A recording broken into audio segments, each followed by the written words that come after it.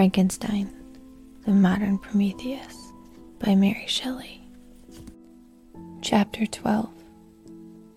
I lay on my straw, but I could not sleep.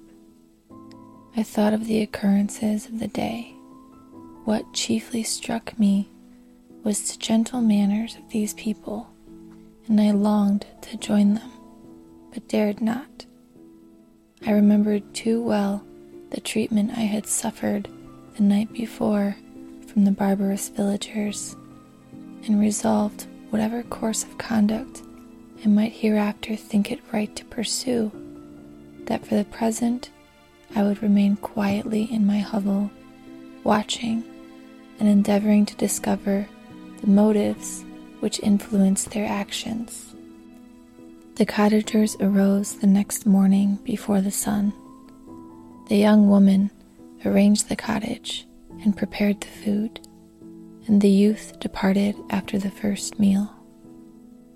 This day was passed in the same routine as that which preceded it. The young man was constantly employed out of doors, and the girl in various laborious occupations within. The old man, whom I soon perceived to be blind, employed his leisure hours on his instrument or in contemplation. Nothing could exceed the love and respect which the younger cottagers exhibited towards their vulnerable companion. They performed towards him every little office of affection and duty with gentleness, and he rewarded them by his benevolent smiles. They were not entirely happy. The young man and his companion often went apart and appeared to weep. I saw no cause for their unhappiness, but I was deeply affected by it. If such lovely creatures were miserable, it was less strange that I, an imperfect and solitary being, should be wretched. Yet why were these gentle beings unhappy? They possessed a delightful house, for such it was in my eyes, and every luxury, that a fire to warm them when chill, and delicious viands when hungry. They were dressed in excellent clothes, and still more, they enjoyed one another's company and speech, interchanging each day looks of affection and kindness. What did their tears imply? Did they really express pain? I was at first unable to solve these questions, but perpetual attention and time explained to me many appearances which were at first enigmatic.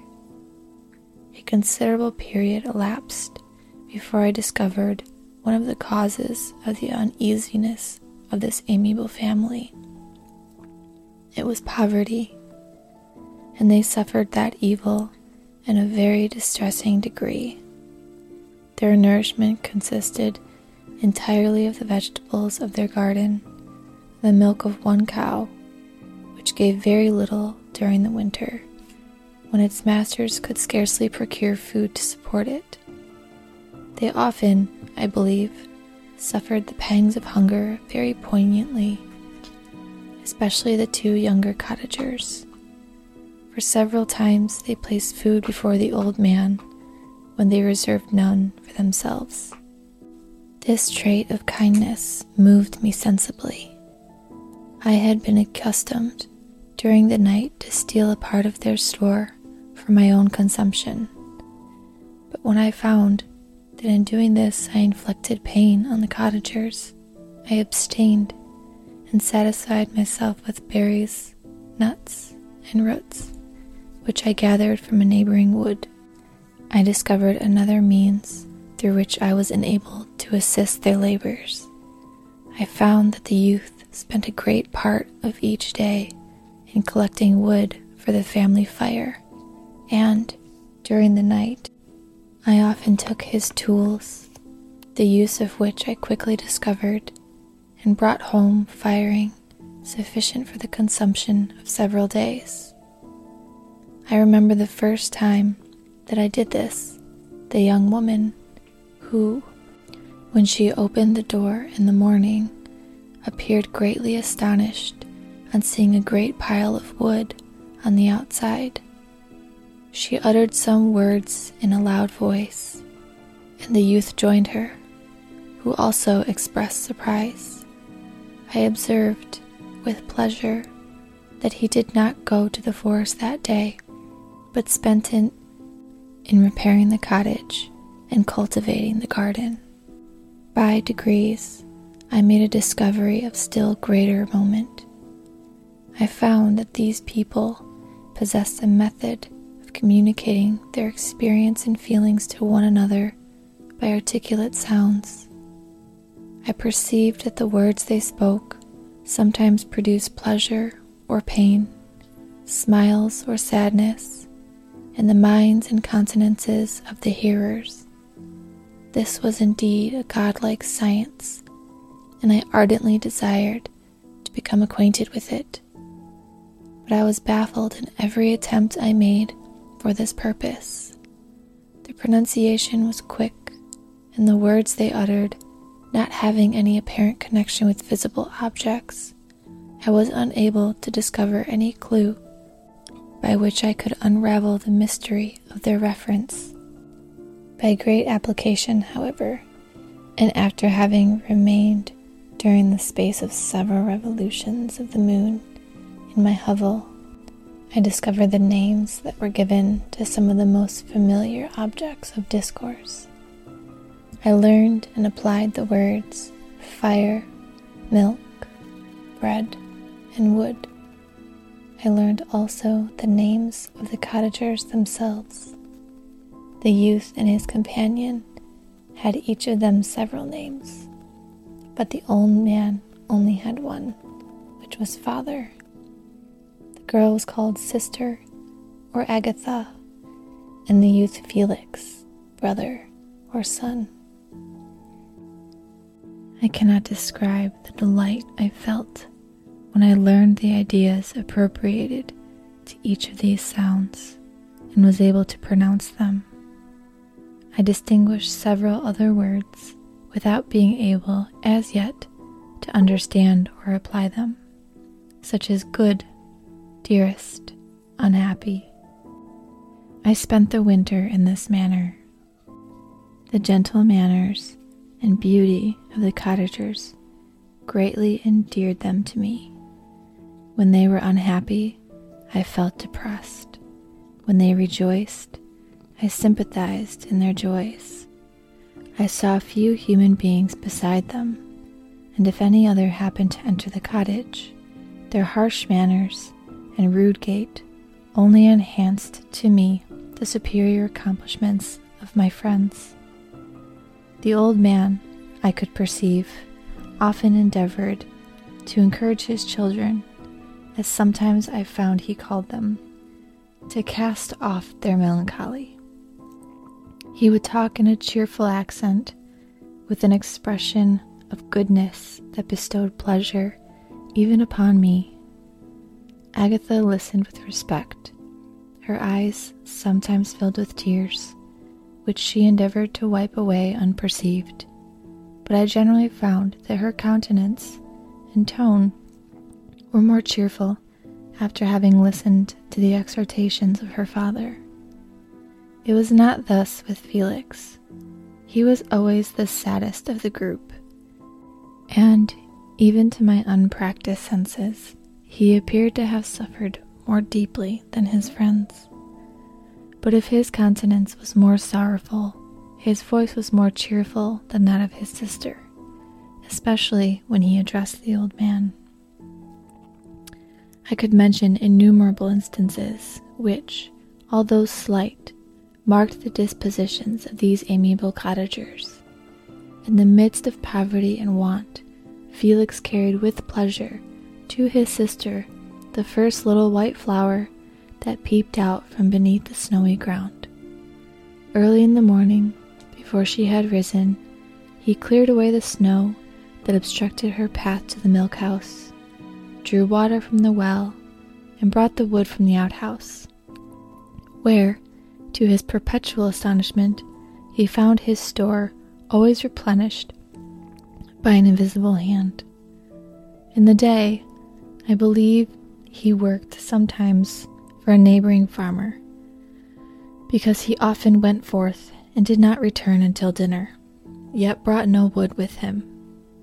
At other times, he worked in the garden, but, as there was little to do in the frosty season, he read to the old man and Agatha. This reading had puzzled me extremely at first, but, by degrees, I discovered that he uttered many of the same sounds when he read as when he talked. I conjectured, therefore, that he found on the paper signs for speech which he understood, and I ardently longed to comprehend those also.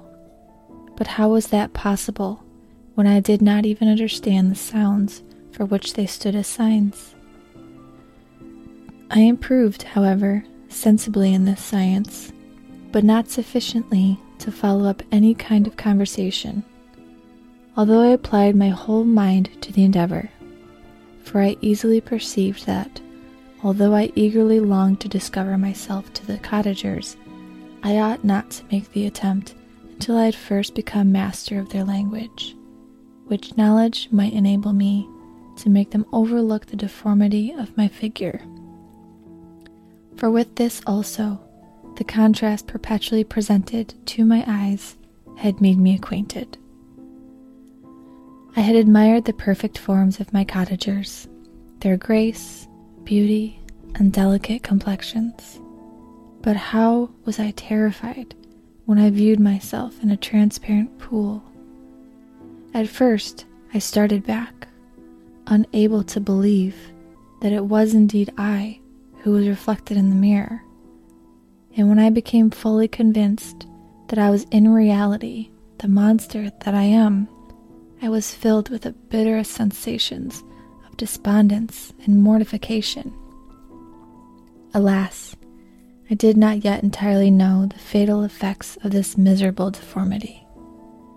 As the sun became warmer and the light of day longer, the snow vanished, and I beheld the bare trees and the black earth.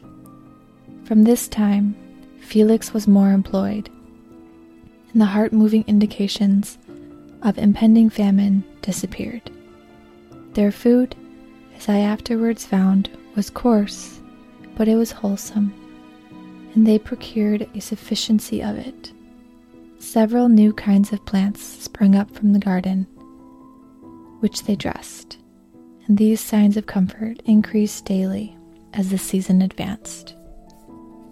The old man, leaning on his son, walked each day at noon, when it did not rain, as I found it was called when the heavens poured forth its waters.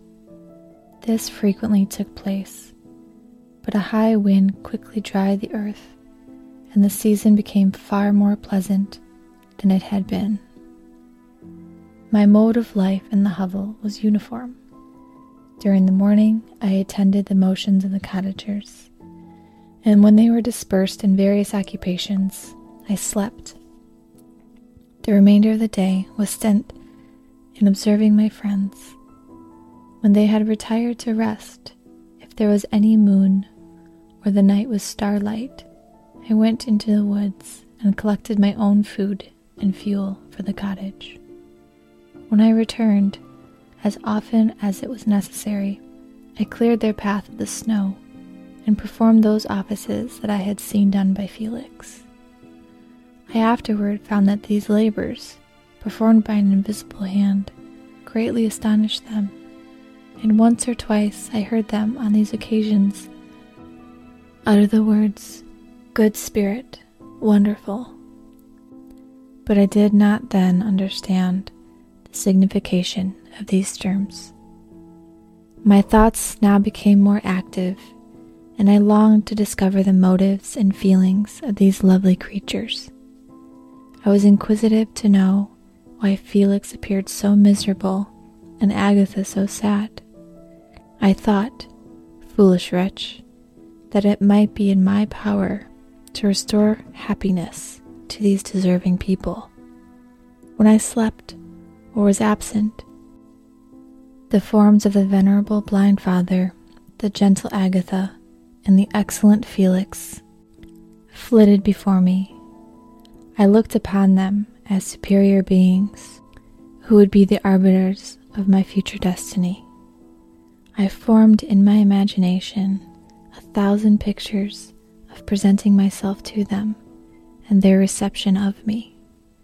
I imagined that they would be disgusted until, by my gentle demeanor and conciliating words, I should first win their favor and afterwards their love.